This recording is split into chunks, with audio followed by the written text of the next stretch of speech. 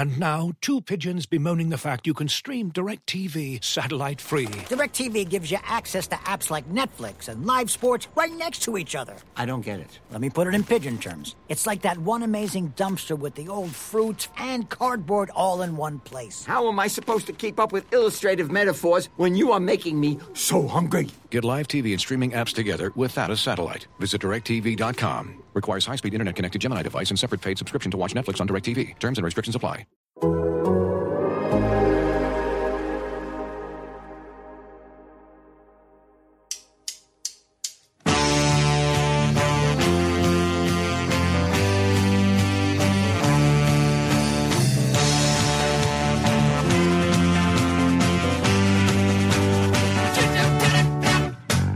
Welcome, everybody, to the Total Soccer Show. My name is Taylor Rockwell, and we've got a domestic soccer show for you today. There's a U.S. men's national team roster we have not yet broken down, MLS playoff games to discuss, and a championship game to preview. To help me do so, I'm joined by our MLS Assist colleagues. Up first, a friend whose analysis is never blurry, unlike an ESPN broadcast camera. It's Jordan Angeli. Hi, Jordan. How you doing? Oh my gosh. Yeah. Did you think you were going crazy when you were watching that Philly New York City game?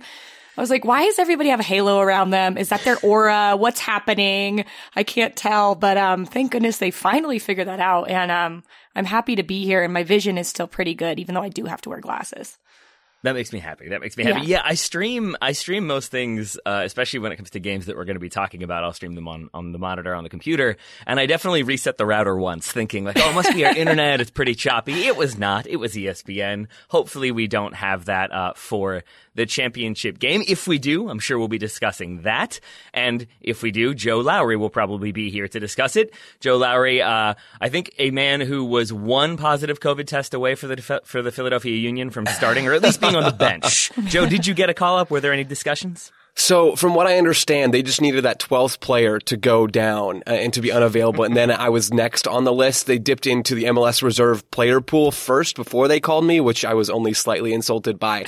But no, I think I was pretty close to being in that group. Joe, would you just go by Joe on the back of your jersey? Or just Joe, Brazilian style. Yep, just Joe. No last name. No, not even my full first name. Just Joe.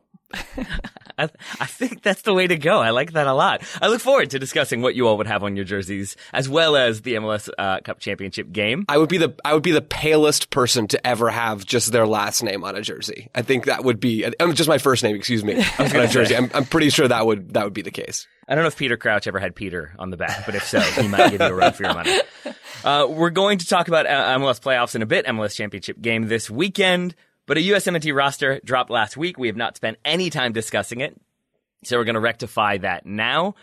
First, a little bit of background. It's the roster for the December friendly versus Bosnia. It's a non-FIFA window, so we're getting a lot of MLS players and one outlier.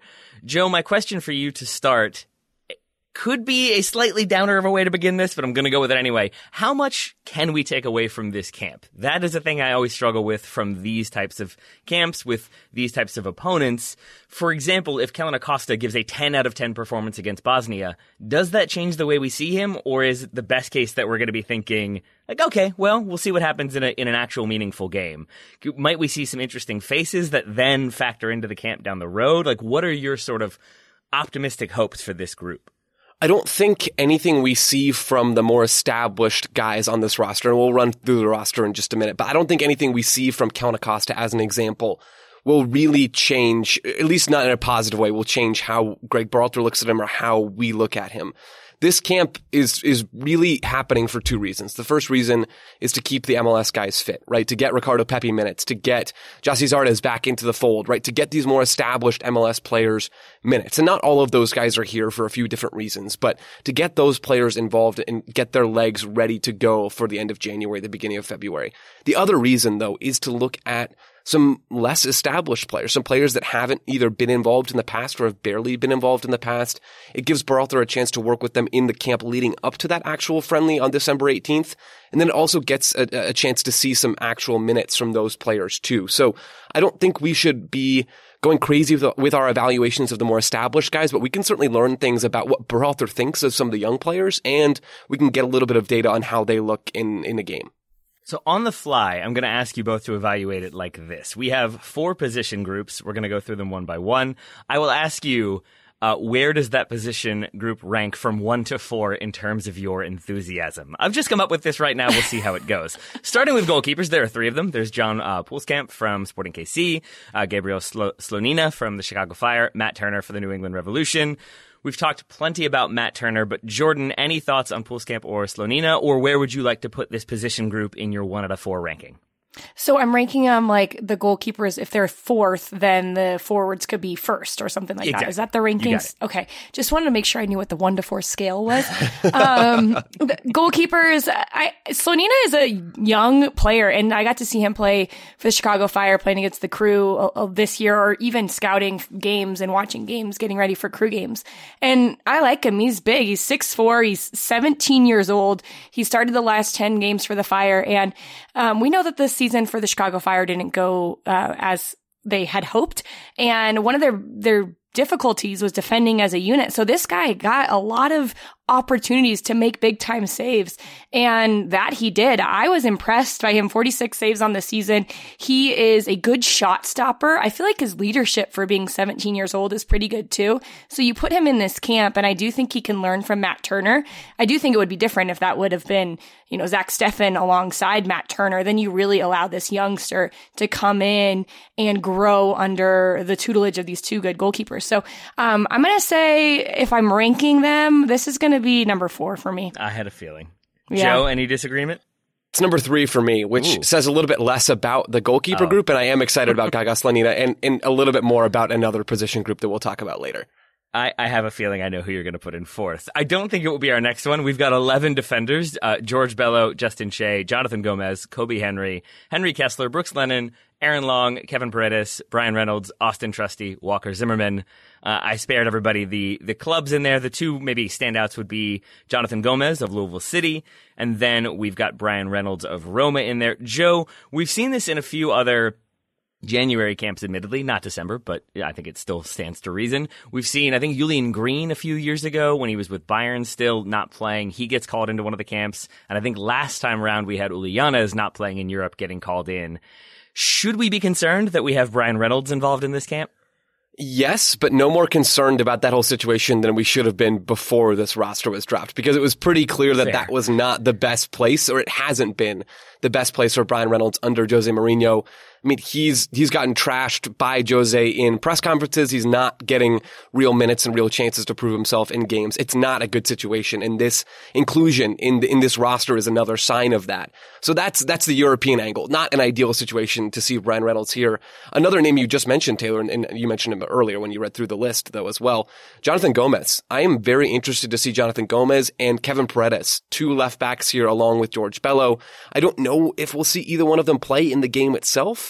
I hope we do. I hope we see Paredes, or I hope we see Jonathan Gomez. I'm not totally convinced by George Bello right now.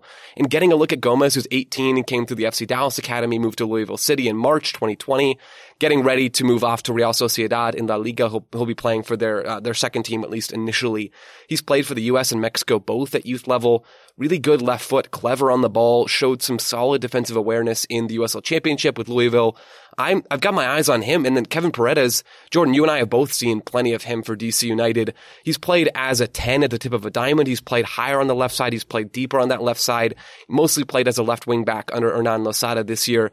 I've been impressed by him and his skill set, versatile, clever, just a modern wing back.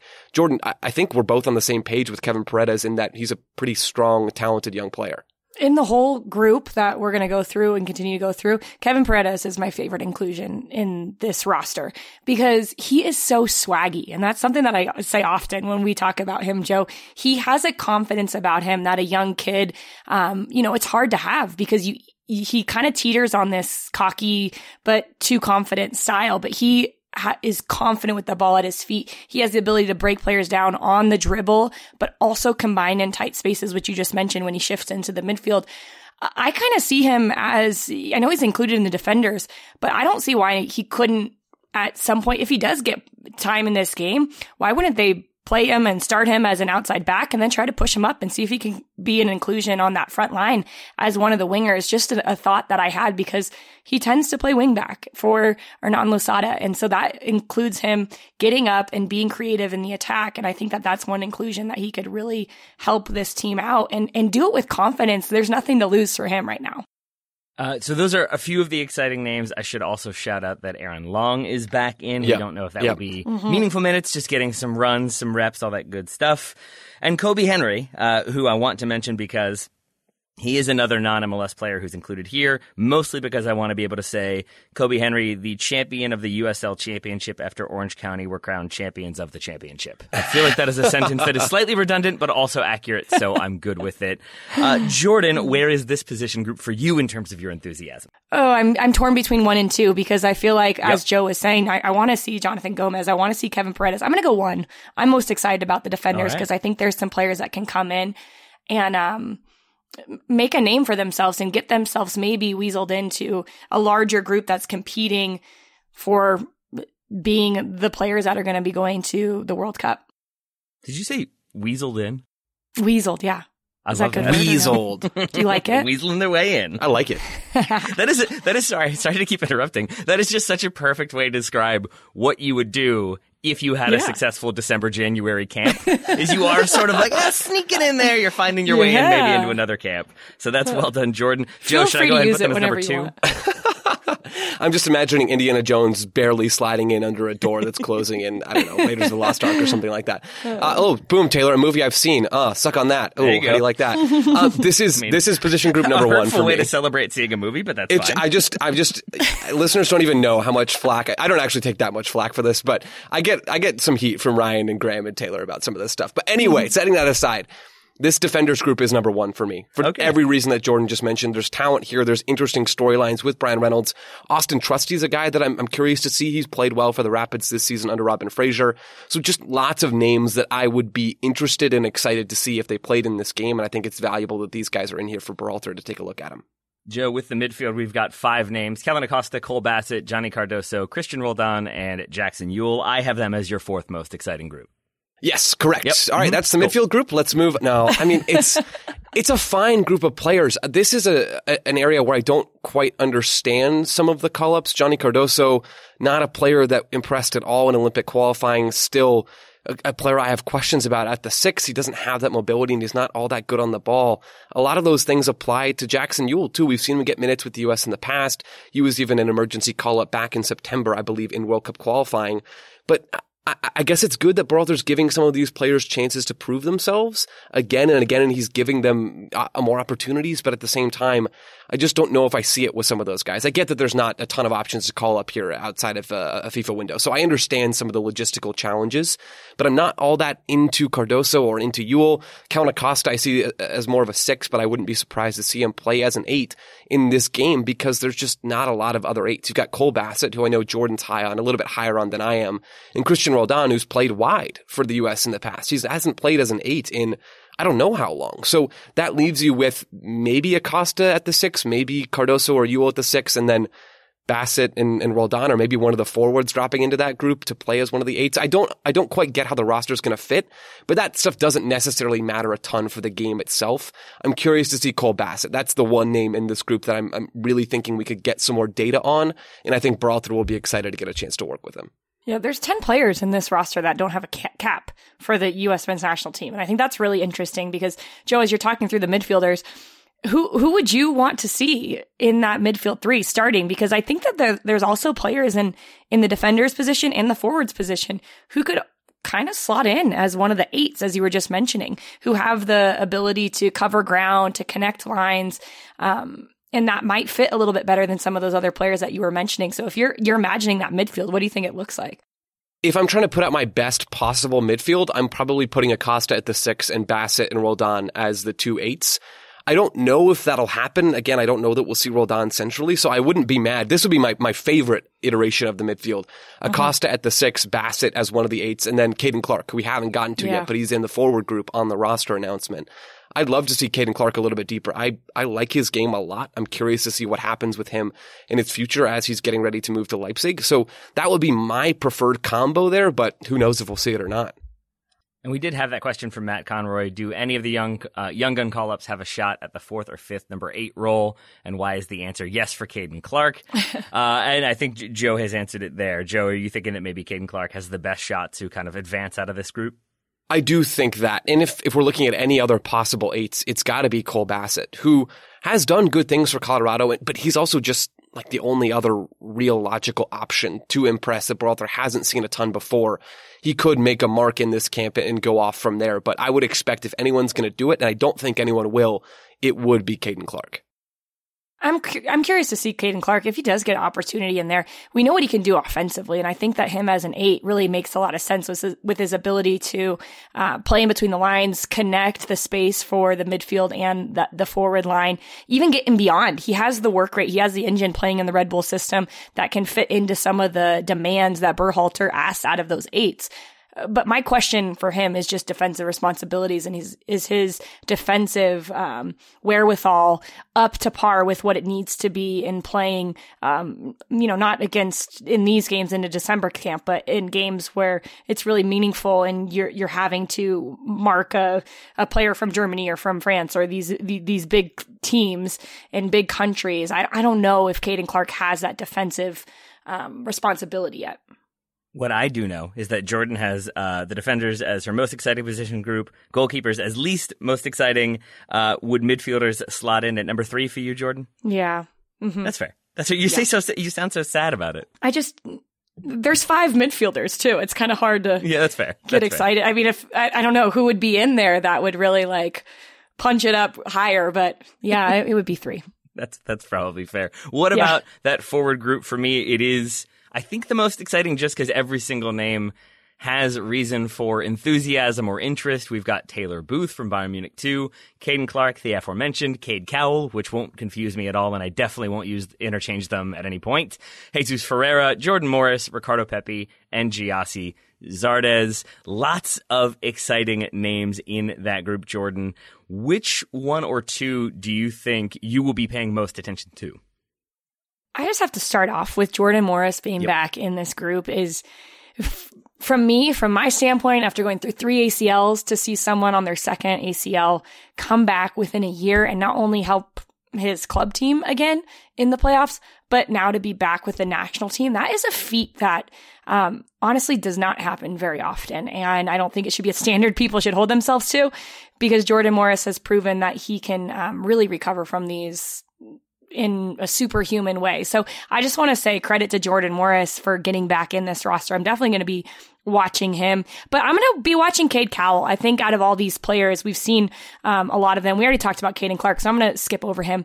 But Cade Cowell has proven over the last couple of years in MLS that he can just be a little bit different, and he has confidence on the ball to take players on, the strength that is needed to play at, I think, the highest level. But will his ability as a winger to allow play to develop and hold on to the ball and connect between that winger position and maybe a center forward or an attacking midfielder, can he be that connection piece? I'm not sure, but Cade Cowell, if he gets an opportunity, he is one of the players that I think will really latch onto it and make it difficult on the opposing defense. So I think that means that both of you are going to have them in your second position. Joe, any other names that you want to mention before we round out the roster chat? Quickly, just Pepi and Zardes. Uh-huh. This is an interesting chance for Berhalter to get a look at both of those players. Gyasi Zardes hasn't been involved with the national team in recent history because of an injury that he suffered with the Columbus Crew. He's now back, and so Berhalter getting a chance to look at Pepi and Zardes together in the same camp will be fascinating to me. What does he see? How do they match up against each other? What can Pepi learn from Zardes? And could this potentially have an impact on who gets minutes going forward towards the end of January and February and March in World Cup qualifying? Those are storylines here because neither one of those guys are playing. Their seasons are over. They have no more competitive games until World Cup qualifying starts up again in the new year. So how do those players look? What are they learning? How are they working together? How are they competing? Those are things I'm going to be curious to learn more about as this camp progresses. I lied. I have 2 more questions about this roster. One of them is about Jordan Morris. We had a lot of questions, or at least a few questions, about could we see him as a number 9? Should we see him as a number 9? Will Greg Berhalter give him a chance at that number 9 spot? And I think if we're being honest, if we were answering that truthfully, it would be like, don't know. We'll have to wait and see, because none of us are Greg Berhalter. None of us have really seen how he wants to utilize Morris in training. What I will ask you both is, if you are sort of describing Jordan Morris's ideal position, the place where you think he looks the best, where he is allowed to do the most, what is that role? What is that spot on the pitch for you, Jordan? Oh, you're coming to me first. I'll go to Joe first if you prefer. Okay. Joe. Yeah, go to Joe first. I said you first. Yeah. For Jordan Morris, I really like him in a spot where he's just off the 9, or he can start wide and make those runs inside. For me, honestly though, it's less about positioning and more about what he's enabled to do, like what his responsibilities are. And he can accomplish these things from a lot of different spaces. With Seattle, we tend to see him a little bit wider, and he can start a little wider and then drive inside or break in behind the back line. And that's where Berhalter has preferred to use him with the national team before. I like him in that spot. I like him a little wider than the 9. I like him having the freedom to drop occasionally, but really to keep the opposing back line honest. And with how Berhalter wants his wingers to operate, it just makes sense from my perspective for Jordan Morris to be one of those wingers. He thrives on verticality. He likes to be direct. He can press a little bit defensively. So that's my preferred spot for him. But again, it's more about, okay, what Jordan Morris are you bringing to this game? How many runs can you get us in behind the back line? How much energy can you provide? And really, you can do that from a few different spots.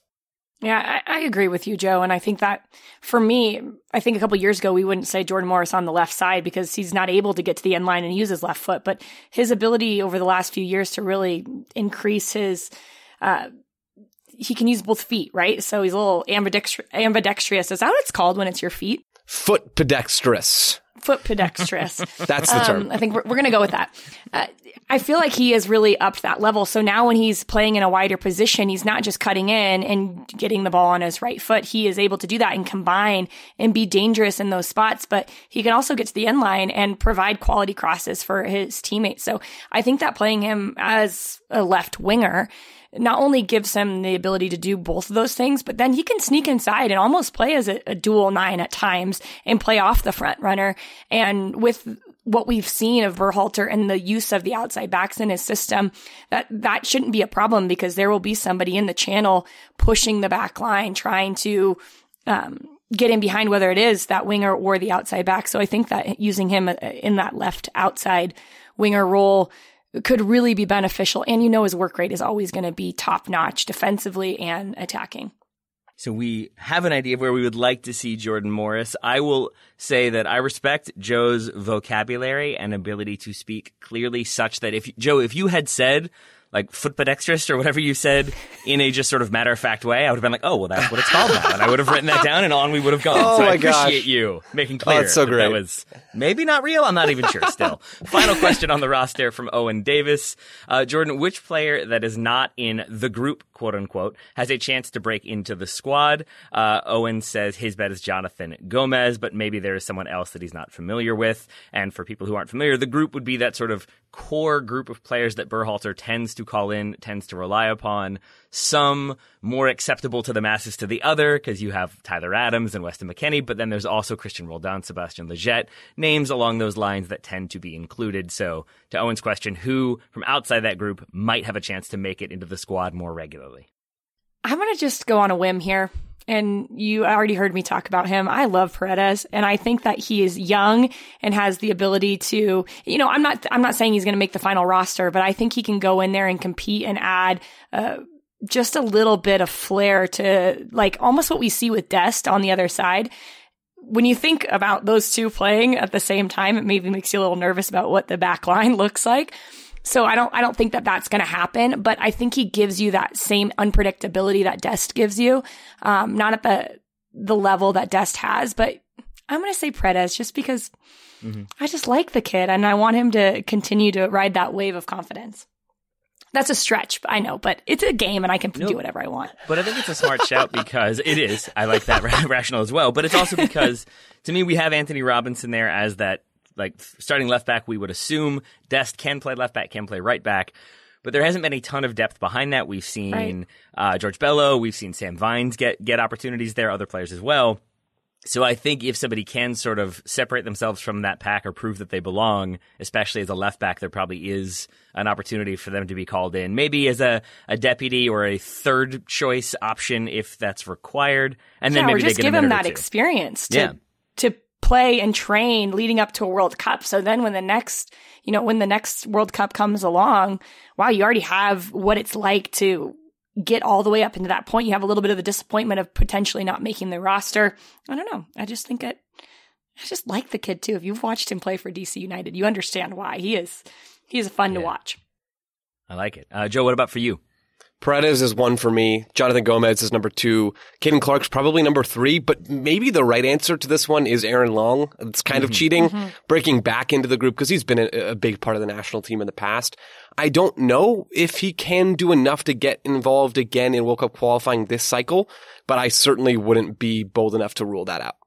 That is a solid answer. Solid answers all around. I feel like we have discussed the U.S. men's national team roster at length. We're going to take a break. We're going to get to MLS playoffs up next. Looking for an assist with your credit card, but can't get a hold of anyone? Luckily, with 24/7 U.S.-based live customer service from Discover, everyone has the option to talk to a real person anytime, day or night. Yep, you heard that right. You can talk to a real human in customer service at any time. Sounds like a real game changer if you ask us. Make the right call and get the service you deserve with Discover. Limitations apply. See terms at discover.com/creditcard. Today's episode is brought to you by our old friends, Mack Weldon. Wouldn't it be nice if we could have things both ways, like a 0-calorie cheeseburger, internet ads in March that weren't just reminders to do your taxes, a dog that never needs walking after midnight when it's cold, a Manchester United that is consistently good instead of their current scattershot approach? Well, we tend to think of clothing as an either-or situation as well. People think looking sharp means starchy Oxfords and stiff chinos rather than effortless comfort. But it's possible to have it both ways. Mack Weldon makes timeless apparel with modern performance fabrics for guys who want to look and feel sharp without sacrificing comfort. From their light-as-air underwear to innovative anti-odor tees and versatile yet comfortable pants, Mack Weldon has a full range of clothes that never go out of style. I got a few things recently, including a long-sleeve polo, which I love, maybe the most comfortable t-shirt, which I also love, and my new favorite sweatpants, the Ace sweatpant. It's exactly what I described above, comfort and versatile, but still stylish. It's the type of sweatpant I can wear to pick up my kids from daycare and not think, I'm now wearing sweatpants in public, the other parents will judge me. Now I just think, judge away, nerds, because you will never be this comfortable unless you're also wearing a pair, in which case, high five. Mack Weldon is not flashy. It's just classic, always in style, and made from the world's most comfortable performance materials. They're designed to fit both your style and the demands of modern life. So get timeless looks with modern comfort from Mack Weldon. Go to mackweldon.com and get 20% off your first order with promo code TSS. That's MackWeldon.com, promo code TSS to get 20% off your first order. Thank you to Mack Weldon for sponsoring today's episode. This episode is brought to you by Michelob Ultra, the official beer sponsor of the NBA. Want to get closer to the game than ever before? Michelob Ultra Courtside is giving fans the chance to win exclusive NBA prizes and experiences like official gear, courtside seats to an NBA game, and more.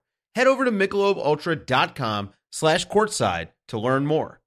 Welcome back to the Total Soccer Show. Well, I will admit, we have just had a knowledge bomb. Maybe just like a surprise knowledge bomb dropped off air. Joe Lowry, what is your favorite candy bar? State it and then defend it. A 100 grand bar? My defense is simple. It is delicious. The end. I don't even know what's in that. Grand? Yeah, exactly. So, okay, let me educate you all. I'm not going to lie. I don't really know what's in it, but it's chocolate on the outside. It's caramel on the inside, and then there's this sort of crunch layer to it. It's got texture. I don't know. It's not a nut. It's not like a ground up nut or anything like that, but it's got a little bit of texture and crunch to it, and it's so good. People on Twitter, am I whack for this opinion, or is it good? Let me know if you like. Actually, don't tell me if you don't like them. I don't want to hear that. But just people that also like 100 grand bars, 100 grand bar truthers out there, please message me so that I know I'm not totally alone. Taylor, I think you need to clip that part out where Joe just says, am I whack? And just use that and insert it in the podcast sometimes, because that was amazing. Producer Joe, I'm going to need you to get on that one if you would. Joe, here's my candy bar sort of like barometer. Where are you on Butterfingers? Good. I would say. See, now we got problems. They're not the best. You already should have known that. So if you're hoping I was going to say that, Taylor, I don't know what to tell you there, but they're like top 5 probably. Yeah. All right. I've also learned today that Joe says caramel instead of caramel. So we're learning all types of things. Yeah, I say caramel about too. Mr. Joe Lowry. You say Taylor, caramel as well. But you're from the East Coast. You say caramel, huh, Taylor? I guess I do. Yeah, caramel. Yeah, I do. I feel like Milky it's Way an East caramel. Coast thing. I think so too. Because I say caramel. East Coast, Best Coast, as we all say. No one says Some that. of you say Everyone's that. Taylor. It's actually West Coast, Best Coast. That's just a little slip of the tongue. You had there. Not sure that's true. East Coast rhymes better. We all know that. What do you all call the like waxy, colored, like coloring things that children play with? Crayons. Crayons. All right, we're going to need a break while I reel from both of these revelations. It's gotta be a geographical My wife thing. agrees with you. I don't know how I feel about this. Our daughter's being raised on crayons. That's what I have to say. Oh boy. We'll see. will We'll see not what be Margaret raised. has to say about that. Yeah. She will not be raised as an NYCFC or a Philadelphia Union fan. We're a DC United household. But we are going to talk about those two teams because we had our Eastern Conference final. NYCFC gets the win on the road. Joe, we had concerns about how New York would handle the suspension of Castellanos, their sort of talismanic striker. When your opponent suddenly has 11 players out, maybe that concern diminishes a little bit? A little bit, yeah. And it would be insane to say that the COVID outbreak that the Union had to deal with that had them ending up without 5 or 6 starters for this game. It would be insane to say that that didn't work in NYCFC's favor. The interesting thing, though, guys, is I thought the Union responded really, really well to that. You could see how ingrained Jim Curtin's style is in that group. The gap between the starting players and the players who came into this game because they had to start was way smaller than I expected it to be. And I kind of talked about this yesterday on Weekend Review.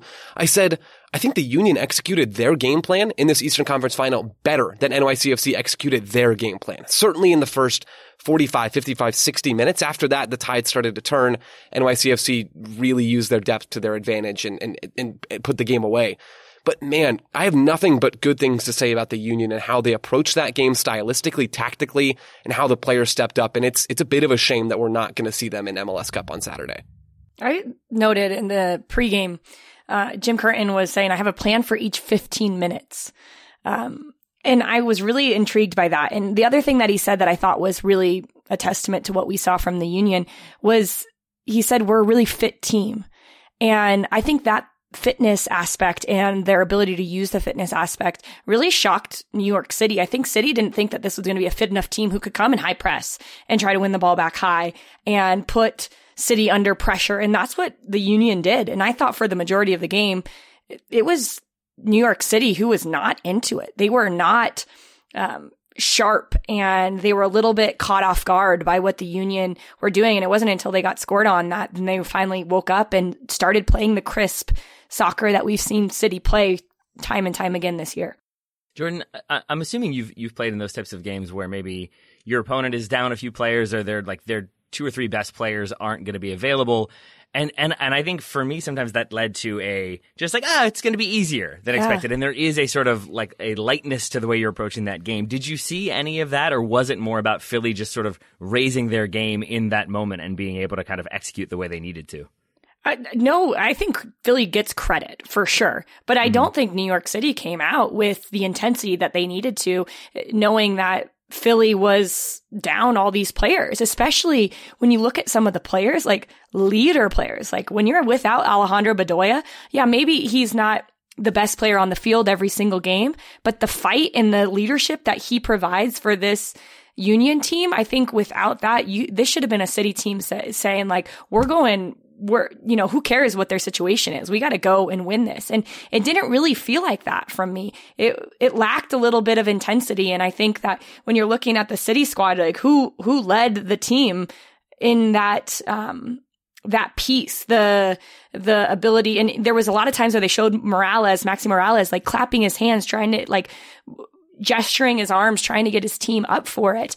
And it really wasn't till they got scored on, Joe, that I felt like they, snapped into it and they started to play. And the biggest thing for me is you understand, and I tweeted this out, you understand why Tati Castellanos is the best number 9 in the game in MLS. Yeah. He makes this team so different. He connects the lines.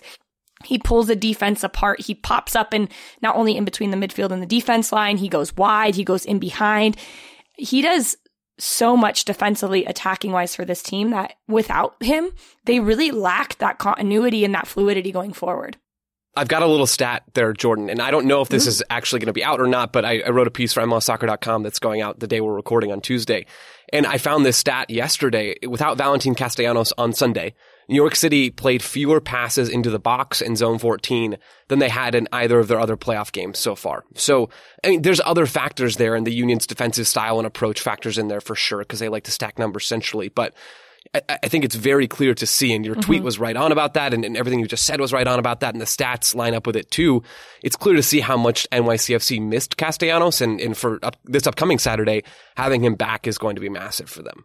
Mm-hmm. Joe, so we can all agree that Castellanos is going to make them a better team and be very important in that final. Are there any of the things you think NYCFC learned from this game? Do you think that they can take away that they did find a way to kind of fight back in and get the result late on, that they trusted the patience to find a way back into it?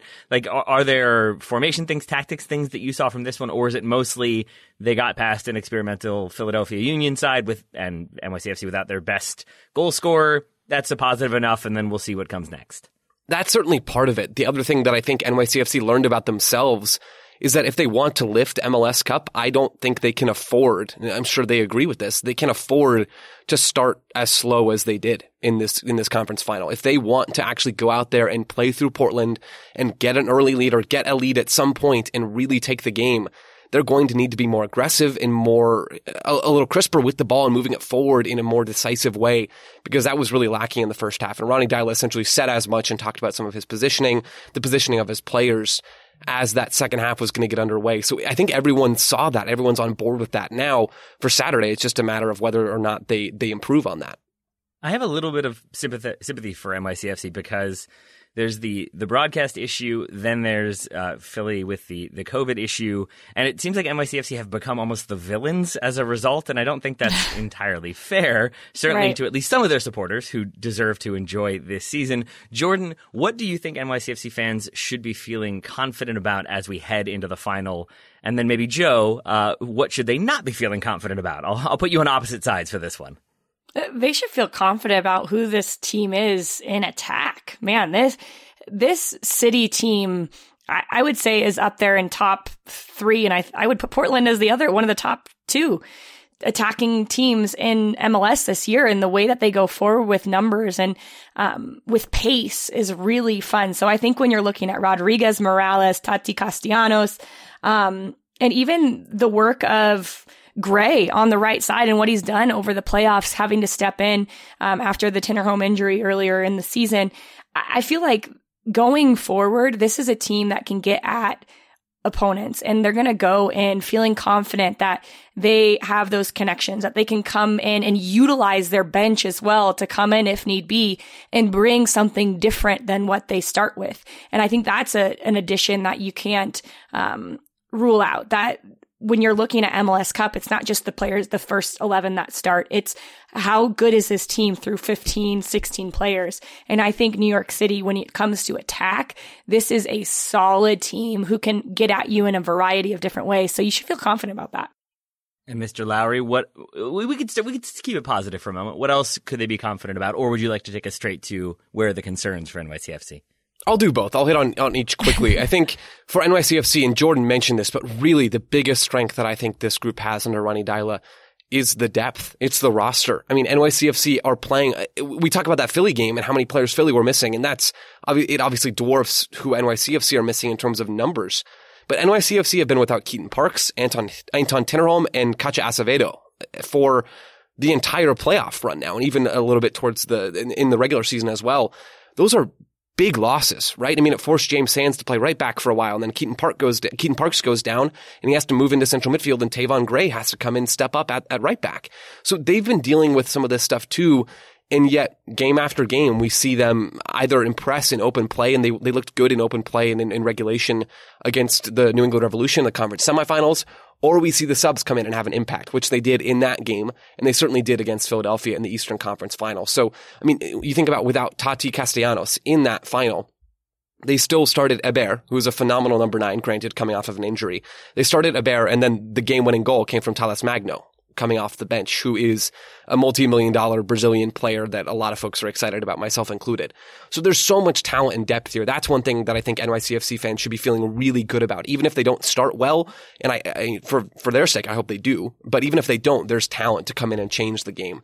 Something that I think fans should be concerned about, and something that I'm guessing Ronny Deila is concerned about, is, okay, you're missing Keaton Parks and you're missing Acevedo in midfield.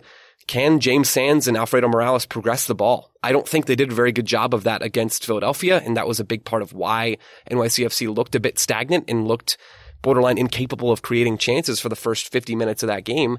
And can they step up a little bit more in the final? Can they progress the ball through Portland's block? Can they play through a little bit of pressure? Can they break lines? I don't know if they're going to be able to. For me, that's the weakest part of this team in terms of their possession setup, which is a big part of what Ronny Deila wants them to be doing. So how well will James Sands and Morales play? How will they perform against Portland's 4-4-2 block? That's a question I have, and I'm guessing it's a question that's there internally at NYCFC as well. Just to add on to that too, Joe, is you mentioned those two holding midfield players, but I felt like in this last game against Philadelphia, that was maybe the worst game we saw from Advinson and Gray as outside backs. Yeah, agreed. They were not very good in keeping the ball going forward for this City team, and they're very crucial in the way that they play. And if you think about who they're going to play in this Portland team, and think about the ways that teams are successful, it's quick switches, and it's getting after the channels of Portland, where they say Portland brings all the players to defend their left side. If you can switch it quick and get your outside back, and if that service from the outside back isn't quality, it's a quick counterattack the other way for Portland. So can the service and the contribution from Advinson and Gray be quality? It doesn't have to be quantity, I don't think, when going forward for New York City, but when they get there, it has to be of quality. And for Jordan, I love that point. And for Portland on Saturday, you have to make Portland stretch themselves, right? You have to provide some sort of threat out wide. And Tavon Gray's impressed me, right? I think I've criticized him a little bit and questioned NYCFC's right side throughout the playoffs, but he has impressed me, and his job is not an easy one, and the role he's being asked to play is not easy given his lack of experience. But these players have done the job at times, but I do have questions about their ability in those spaces, because if you don't force Portland to defend you honestly in the wing areas, then they can just camp and really congest space against Maxi Morales and against Santiago Rodriguez and Jesus Medina and Tati Castellanos. And you don't want that. You don't want to make it harder for those players to operate. And you don't want to make it harder for Sands and Alfredo Morales to break lines and find those really sharp attacking players in good spots. So if the fullbacks aren't on, that has a bit of a domino effect for the rest of NYCFC's attack. So Jordan, yeah, that's a really good point. Sorry, I'm just taking down furious notes here about what to expect from this game. I'm going to ask you that question later on. I'm going to ask you more questions later on, but first we're going to take one more break, and then we will be back to talk Portland and the game itself. Victorinox, the makers of the original Swiss Army knife, have been a reliable companion for life's everyday challenges, mastering functionality, innovation, iconic design, and uncompromising quality with its products. The Victorinox Swiss Army knife provides you with all the things you don't think about until you need it. Tweezers, a screwdriver, and even a corkscrew. With the Victorinox Swiss Army knife, you can be prepared to master everyday life. You can find Victorinox Swiss Army knives at Dick's Sporting Goods. Looking for an assist with your credit card but can't get a hold of anyone? Well, luckily, with 24/7 US-based live customer service from Discover, everyone has the option to talk to a real person anytime, day or night. Yep, you heard it right. You can talk to a real human in customer service anytime. Sounds like a real game changer, if you ask me.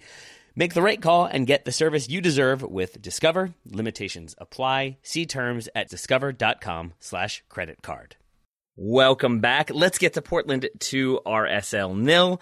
We're going to look at Portland as a whole, because here is my question for both of you. I'm going to speak for myself and say, number one, I have not watched probably as much MLS throughout the year as I normally have. And I think to some extent I've tried to not just watch like Portland versus Seattle in those games. And I think that's a thing that we sometimes do on the Total Soccer Show. We focus on the big rivalries. But as a result, I feel slightly less familiar with Portland than I think I normally would be.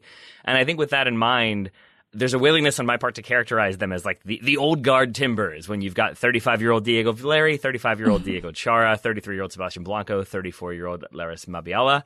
But then I realized that, like, Valeri isn't playing. Chara plays like he's 25, so I'm not sure he counts. Blanco wasn't involved for much of the season, and I'm realizing I probably have a misguided understanding of this Timbers team. So, Joe, I turned it to you to ask, how would you characterize this Timbers team overall? I think this is partially a new look Timbers team, and there are some of those old guard guys still around, but that's not a bad thing. It's a nice combination of experience and more youthful presences in this group. You think about a guy like Eric Williamson, who was a starter in this team and then had a knee injury and has been out for the rest of the year and will be out, I think, for a little while still. He was a big part next to Diego Chara, and that combination for me really embodied this team. There's new presences at fullback, right back and left back with Claudio Bravo and Van Rankin on the other side. Then you've got Steve Clark in goal, experience certainly in the middle of the back line, but then a mixture in midfield and new talent coming in on the wings. You've got a guy like Santiago Moreno, who I just cannot say enough good things about his performance against RSL and some of the other things he's shown in the postseason and towards the end of the regular season. And then Felipe Mora, who's a Chilean national team player, really, really good number 9. So it's a mixture of more established guys that are newer to the Portland team and the Portland area, and then more youthful presences in this group, not like U.S. national team youth players, because Portland doesn't really do the whole academy thing very well. But it's a mixture, and it's an exciting mixture that I think has a solid chance to lift MLS Cup on their home field. RSL has been such a challenging team in the postseason, Jordan. Did you see Portland do anything special in this game to negate what they were trying to do, or was this just Portland kind of playing their game from start to finish? Portland, if you would have asked them how they wanted it to be drawn up, I think getting an early goal is exactly what they wanted to do, because we have seen from RSL, they've been hard to beat and take out, but it hasn't been easy for them to score. And when Portland got that early goal, then they could do what they wanted to do. Just sit back and make RSL try to break them down, which they didn't do very convincingly. I think the best ones that I noted of RSL getting opportunities I noted of RSL getting forward and trying to attack was those switches of the point that I just mentioned that are so dangerous against this Portland team. But they were few and far between. And I think a lot of that had to do with, as Joe was talking about, a little bit of the change of the guard. There is so much energy within this Portland squad. So even though they were sitting back after they got that 1-0 early lead in defending and doing what they were very confident in doing, they were still getting pressure to the ball. It was Mora and Loria and Moreno high pressing from a central position in that mid block, pressing the ball, making it uncomfortable for RSL.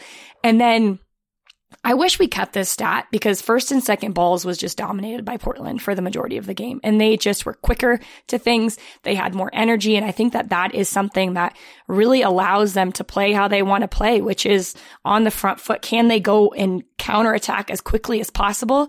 And if they can't do that, I feel like we also saw a lot of good examples in this game where they were confident in keeping the ball and trying to then break down RSL, who almost gave them that opposing sit back and make you break us down when we're in a block kind of look. So they were confident in that. This is a Portland squad. I know that RSL has done really good throughout this playoffs executing a game plan. But that early goal for Portland really allowed them to do exactly what they wanted to do in this, which is just dominate the tempo of the game. Joe, Pablo Mar was writing about Philadelphia NYCFC, but here is how he characterized Portland. The Portland Timbers are by no means the league's sexiest side, but they're amongst the league's most consistent. Winners of 6 straight, the Timbers are healthy, have not lost at home since mid-August, and are backed by arguably MLS's loudest, most passionate fans. Not asking if you agree with that characterization, which I thought was pretty good. What I will ask is, it does feel like Portland should be feeling pretty confident about this one. No one is ever extremely confident heading into a game, except if you have an opponent who has 11 players out with COVID, and then maybe you're overly confident. But that aside, for Portland, Joe, who do you think is the player or players that they should have the most confidence in when the game is on the line, when they need that sort of big-time performance, and what areas for Portland do you think maybe they have the least confidence in? So any discussion of confidence surrounding the Portland Timbers has to start with Diego Chara. And Taylor, I love how you said that earlier. You know, he's 35, maybe part of this old guard, and he is. but he plays like he's 25, and he does, right? He is maybe still the best 6 in Major League Soccer. If he's not, he's got to be up there. Covers so much ground. He's an asset, dropping a little bit deeper in possession, driving the ball forward, passing the ball forward. You can't ask for much of a better presence in midfield than Diego Chara. So he's a huge reason that Portland and their fans should be confident about this game on Saturday. And Sebastian Blanco, again, we don't know exactly how healthy he is. He was on the bench against RSL after suffering a hamstring injury on Thanksgiving Day against the Rapids. He was on the bench and available, but didn't need to come into that game against RSL. So he's going to have another week to rest and to rehab and to be involved potentially on Saturday. I would expect him to play, and I would expect him to start, although I don't have anything to base that on. But anytime Sebastian Blanco's on the field, and if he's something close to 100%, he's a guy you count on. He was one of the best players by a whole bunch of metrics over the last 2 months of the regular season. He's been dangerous in the playoffs as well. Think back to that first round game against Minnesota United, in parts of the game against the Colorado Rapids in the conference semifinals. He's a huge presence. And then you've got Felipe Mora, and you've got Dairon Asprilla, who will be back in this game. I don't know if he'll start or not. 10 goals for Asprilla. He's never done that in his MLS career. I don't know that that's going to continue to be a thing going forward, but he's had a great season in terms of production. I glossed over Mora, but 11 goals, really good expected goals numbers. Gets that first one being in the really right place at really the right time against RSL. Jimmy Chara, Santiago Moreno, who I am so impressed with, and I talked about this on Monday. His right foot is crazy good, and his dribbling numbers in the postseason have been really strong as well. I hope he starts on the left and that Asprilla maybe is doing that super sub role off the bench. But Portland's attack has been one of the best in MLS the whole season, and I think it could carry them here in the final.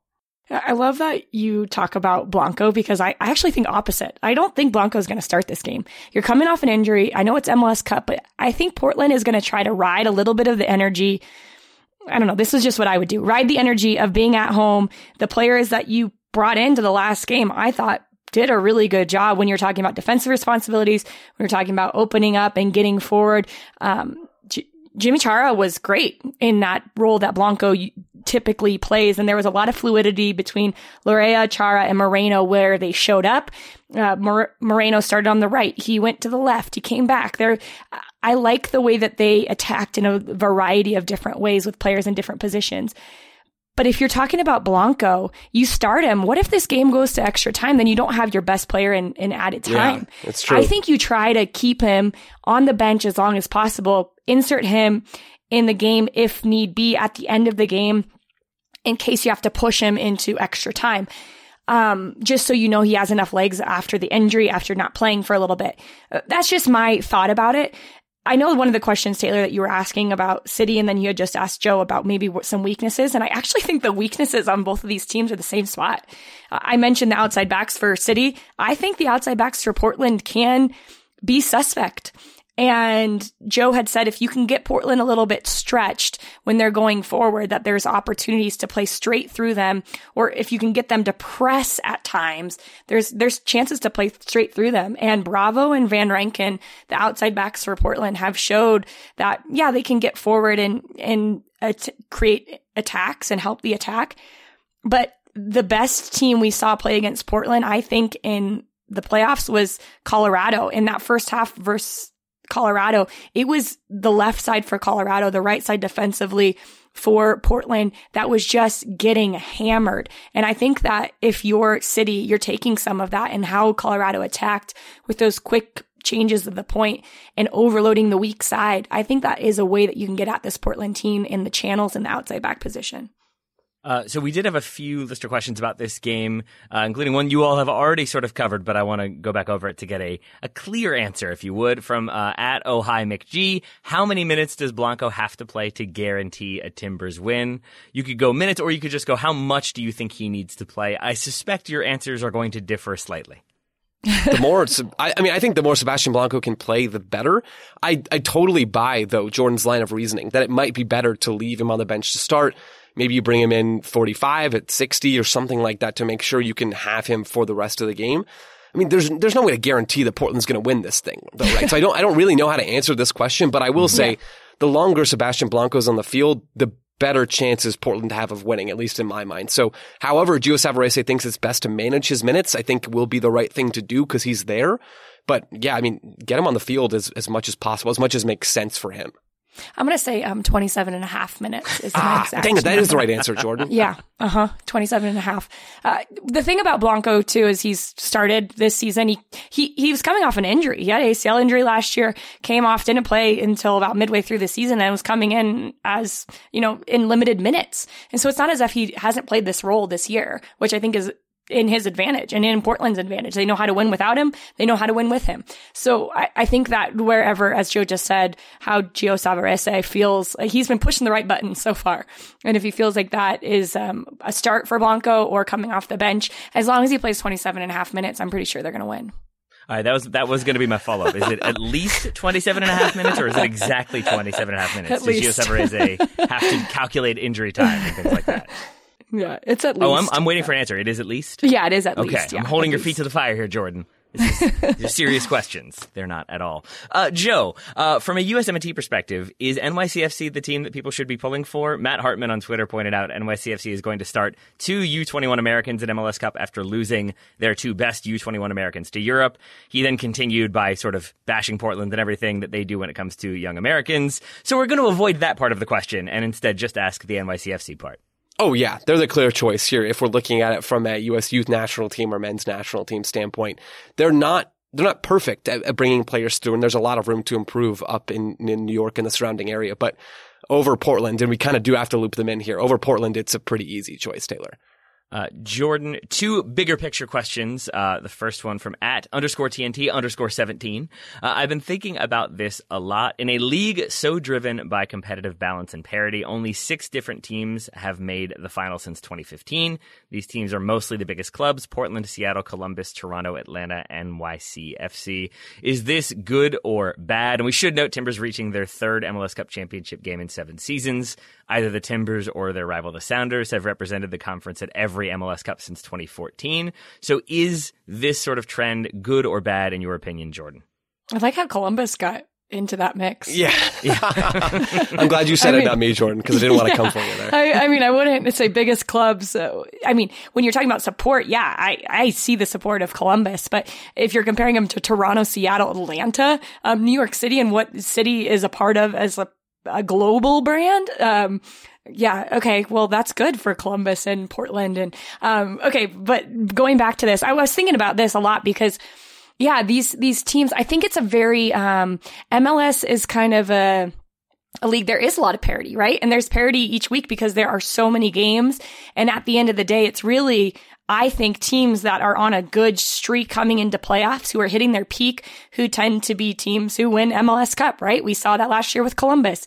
We see it right now with Portland and New York City. These teams were really good when it comes to the end stretch of the season. They showed that they were performing at their best. And I think that really helps when you're talking about teams that make it to MLS Cup. But if you look at the history of Major League Soccer, yeah, you mentioned those clubs now, but it was DC United for a while, LA Galaxy for a long time, Houston Dynamo, New England Revolution. There's these phases, I think, where teams are just really good and they've built organization, and it's a combination of depth players and MLS veterans with some flair players. And if you look at all the history of MLS, I think that those are the teams who end up getting themselves to the final. And then you can ride that experience the next year or within that span of years. And I think that's what we're kind of seeing right now when it comes to Portland or Seattle. And now we're getting new teams coming into it when you're talking about New York City. So there is parity. I mean, New York City has never been here before. That's parity, right? Yeah, they're a big club globally, but when it comes to MLS, this is not like it's a place they've ever been before. So it's this weird combination of, yeah, I think this is kind of just how MLS works when you're talking about waves of teams who are very successful. But I like that it's a team who's been there for, a number of years in a row versus a team who's never been here before. I think it's parity at times, less in the year to year kind of parity, although there is plenty of that and there is plenty of parity even within a season. But parity cyclical parity, I guess is the best way I can put it, right? Atlanta are kind of done from where they were before. Not that they can't get back to the Tata Martino era and how good and fun that team was, but they're not there right now. Toronto is nothing like they were under Greg Vanney at the height of their powers, right? Those teams are way out from where they were before. Even Columbus, right? I mean, they caught fire last year and had a really strong season. They weren't close to that this season for a number of different reasons. Portland, who knows if they'll be back here again next year. Really, it's not as condensed. It's not as small of a group of teams as I think the question kind of implies. And as the last few years have implied, I think if we zoom out a little bit and wait 5 or 10 more years and have this conversation again, we'll see the parity borne out a little bit more. I am definitely the least knowledgeable party of the three of us when it comes to this type of topic, but I will wade in to say, I think parity is certainly part of it for me. Like, the consistency that you can generate within that parity is what separates teams. And I think of it that extends to other American sports, like the Patriots, who are obviously a very good team by reputation, like in the last, 21 years or whatever. But before that, very inconsistent. But you have Bill Belichick there. He is this kind of ever-present fixture. And so you know what you're getting when you go to the Patriots. You know how he's going to coach. And so you're not getting a lot of fluctuation in player mentality because you know what he wants. And if he doesn't get that, he's not going to play you. But I think when you have that sort of presence, you then have experience behind it so that the Pats in this analogy can kind of try out different. I'm not a Pats fan, by the way. I want to emphasize that up front. This is paining me to talk about, but they are able to kind of use the early season as a time to experiment and figure out some different defenses and some different offense looks. And then as the season goes on,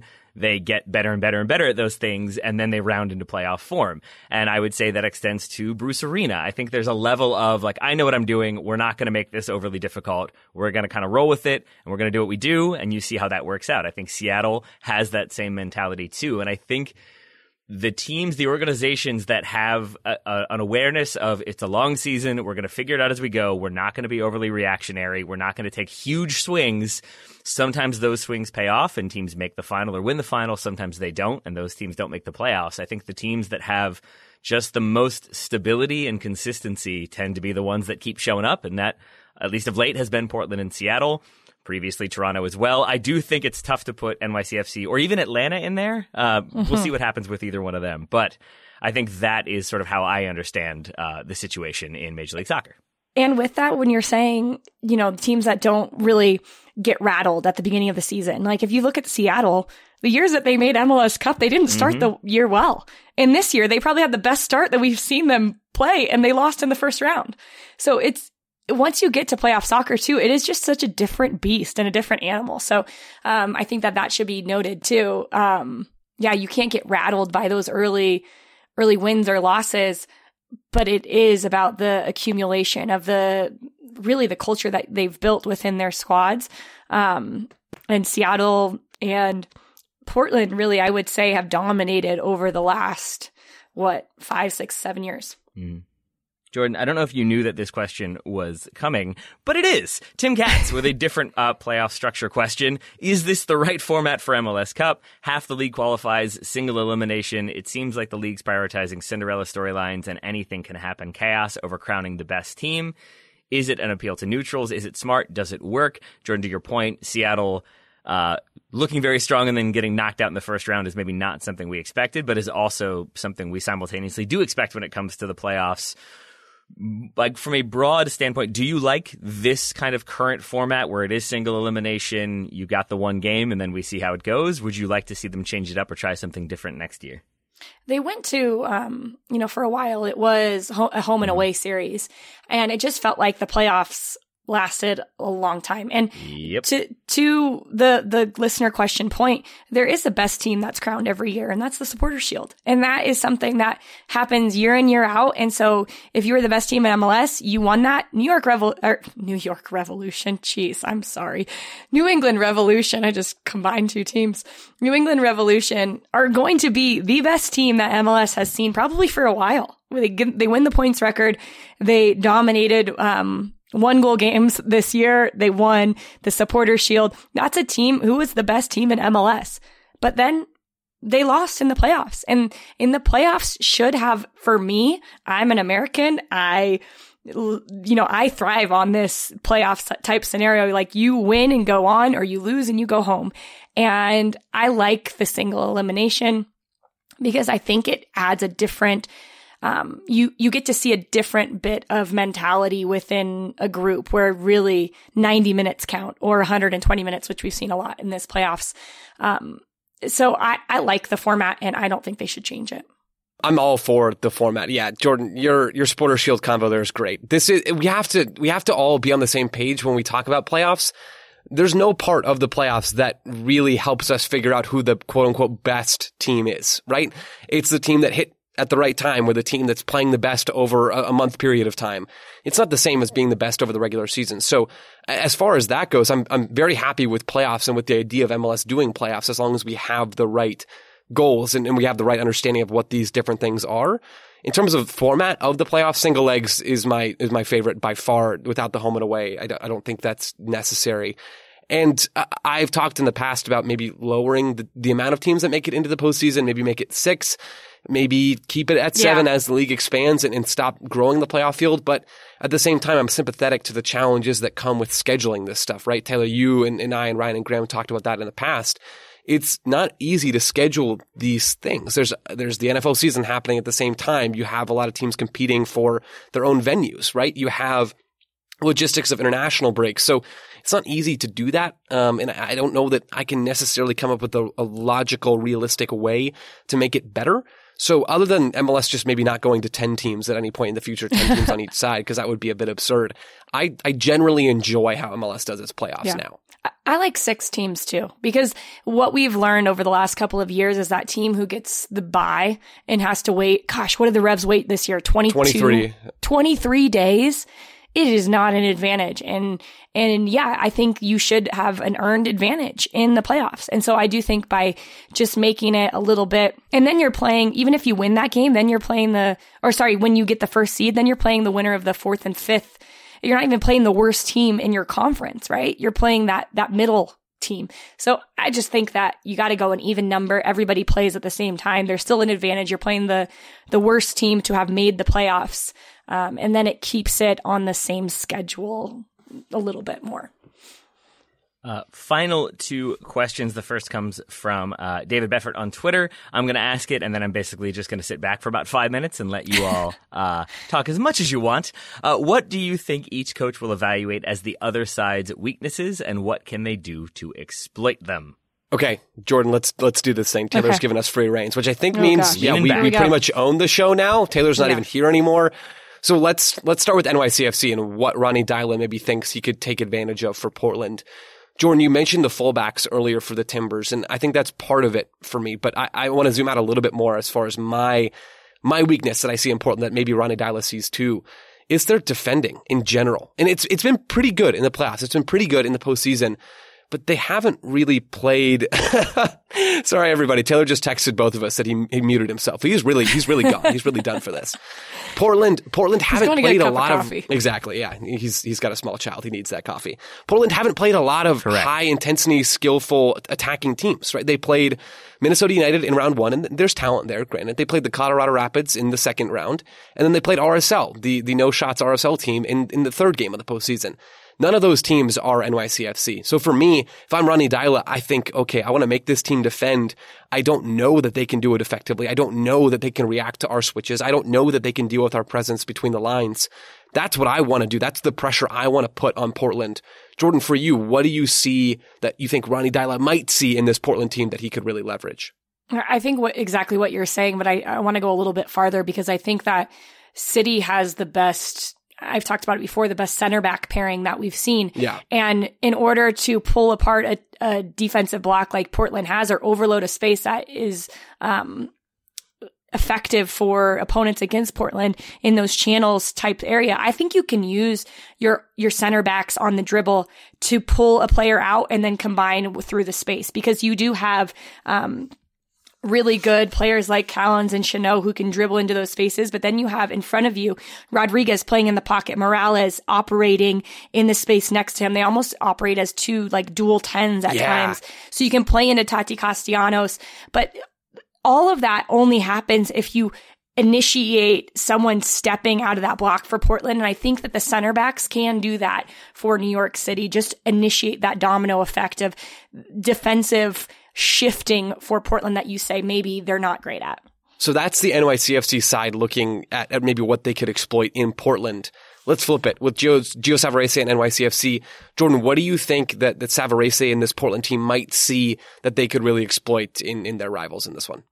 I think for Portland, this is a team they're so good in counterattacks. And so managing their times that they go forward, and it seems cliche to say that, right? But I think that this is going to be a game where they do score on a counterattack, and it is just a well-executed moment for Portland.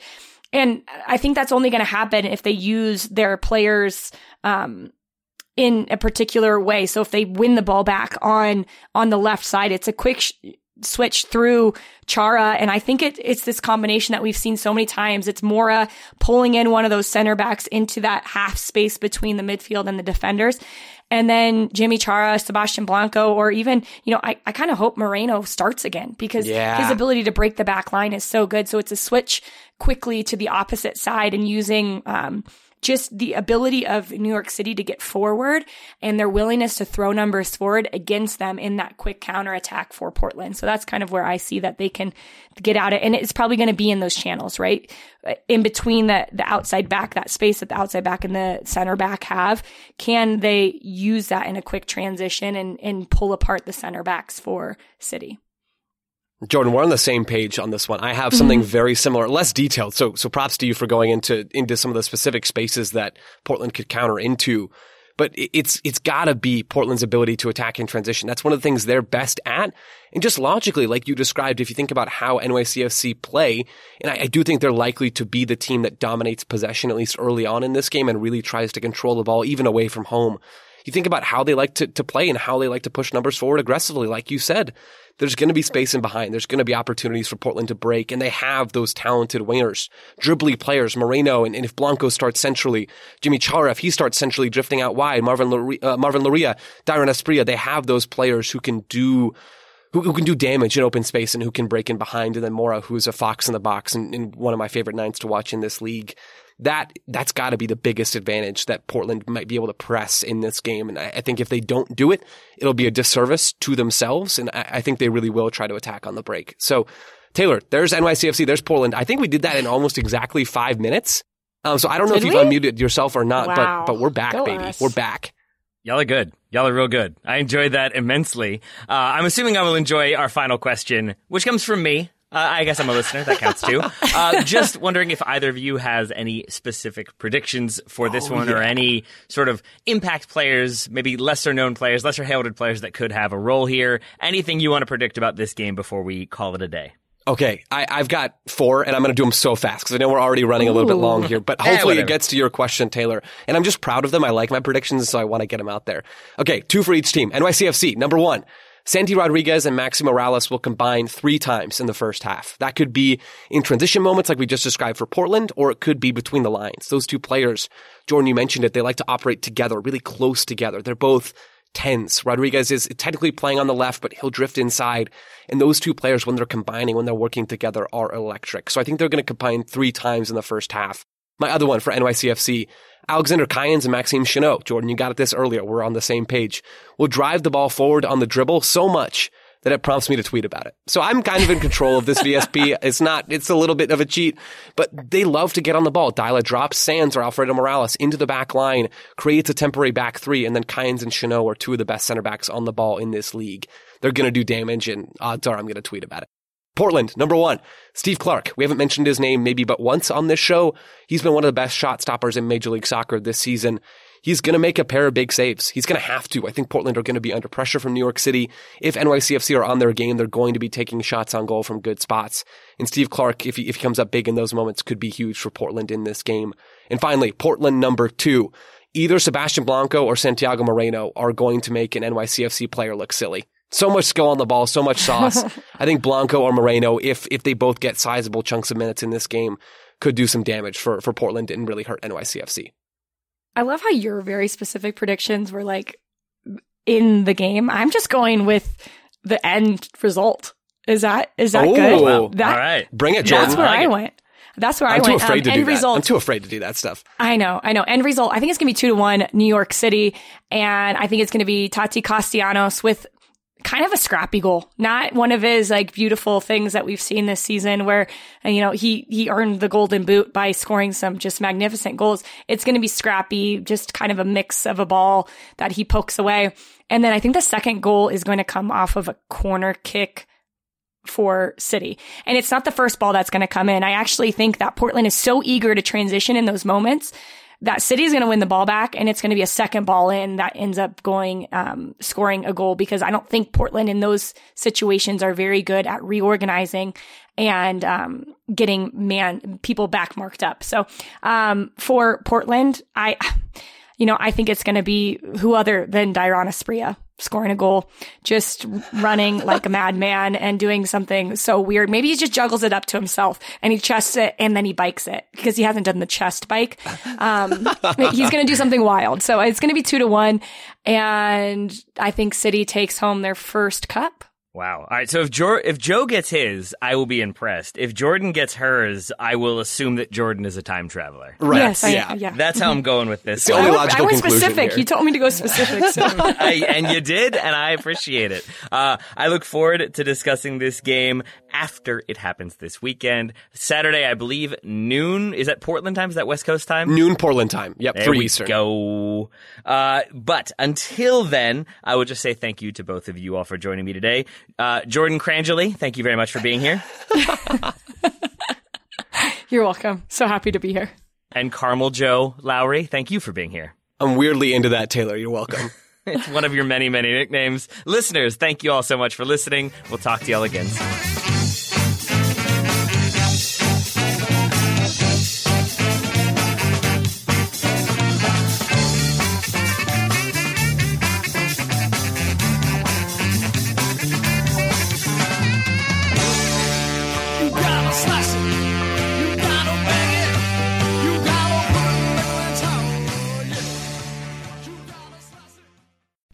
As you've probably heard by now, we've teamed up with BetMGM this season. We'll be using BetMGM lines to make all of our picks, and we'll have special offers for our listeners each week. If you haven't signed up for BetMGM yet, use bonus code The Athletic, and you'll get a 1-year subscription to The Athletic, plus up to a $1,500 first bet offer on your first wager with BetMGM. Here's how it works. Download the BetMGM app and sign up using bonus code The Athletic. Make your first deposit of at least $10. Place your first bet on any game and claim your voucher for a 1-year subscription to The Athletic.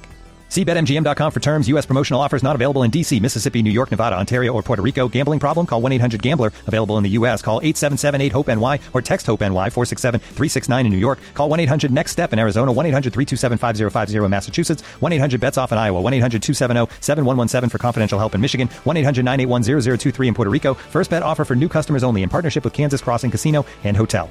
Don't forget, if you haven't signed up for BetMGM yet, use bonus code The Athletic, and you'll get a 1-year subscription to The Athletic, plus up to a $1,500 first bet offer on your first wager.